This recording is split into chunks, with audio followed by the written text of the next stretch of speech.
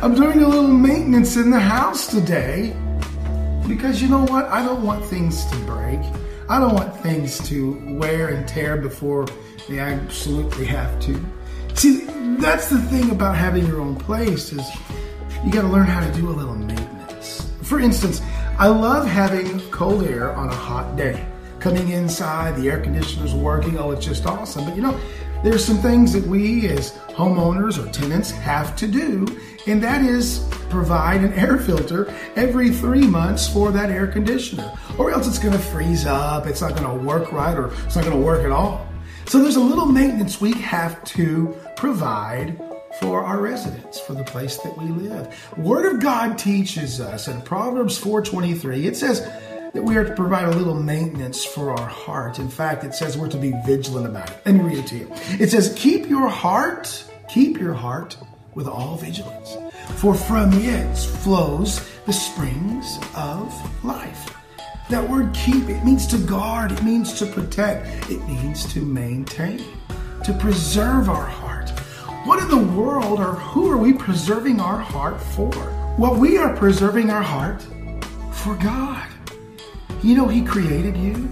He created me. This is in Isaiah 43 verse 7. And it says, everyone who is called by my name, whom I created for my glory, who I formed and made.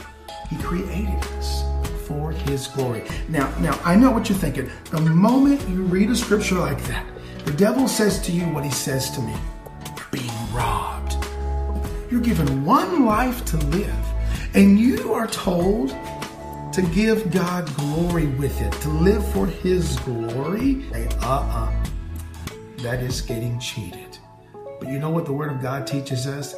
That's how we get the greatest experience with life, is to live it for God, to maintain our heart for God. And we can only get to God by having a personal relationship with His very Son, Jesus. See, God is holy. We are not. We sin. And so the relationship between God and His creation, man, was broken. But God loved us too much, so He came in pursuit of us. And Jesus, His only Son, came to die on the cross for us. And He rose again for us. So through that sacrifice that Jesus made, I'm invited into a relationship with God. The Word of God teaches me that it's not just by one day saying, okay, from this day forward, God, I am yours. Well, that's all well and good as a starting point, but we learn through trials and through troubles that we face, through hardships, that we've got to do a little maintenance. We do maintenance by, first of all, focusing on the love of God that He has for us is perfect, regardless of our failure, our mistakes, what we think we need, what we don't have. God loves us. And we preserve ourselves, we maintain our heart with His Word and with His people. God's Word, it's basically the handbook for my heart. God tells me what I am on the inside. God tells me who He is and what I have to do. You see, He's teaching us to keep our heart, to guard our heart, to protect our heart, to preserve our heart, because the devil wants our heart.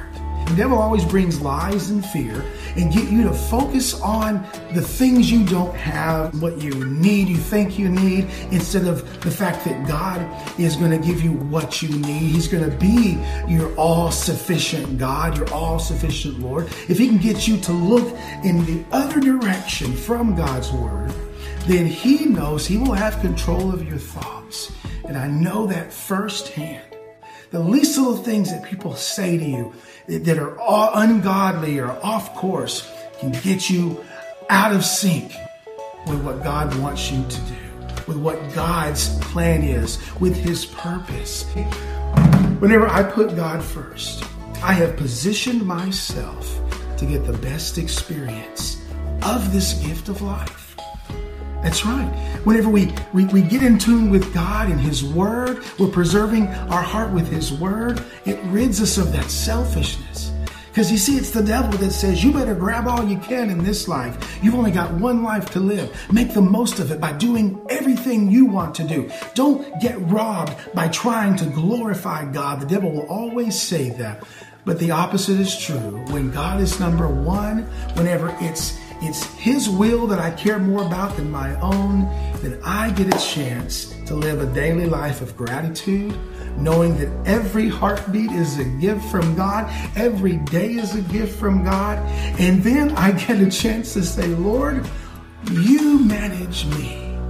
The decisions, the choices that you make, the relationships that you enter into, you've already gone through the filter of God's love and His word. And my friend, that's how we keep our heart. That's how we keep it with all vigilance, because from that will flow springs of life, springs of opportunity, springs of position and purpose, and glorify the one who created.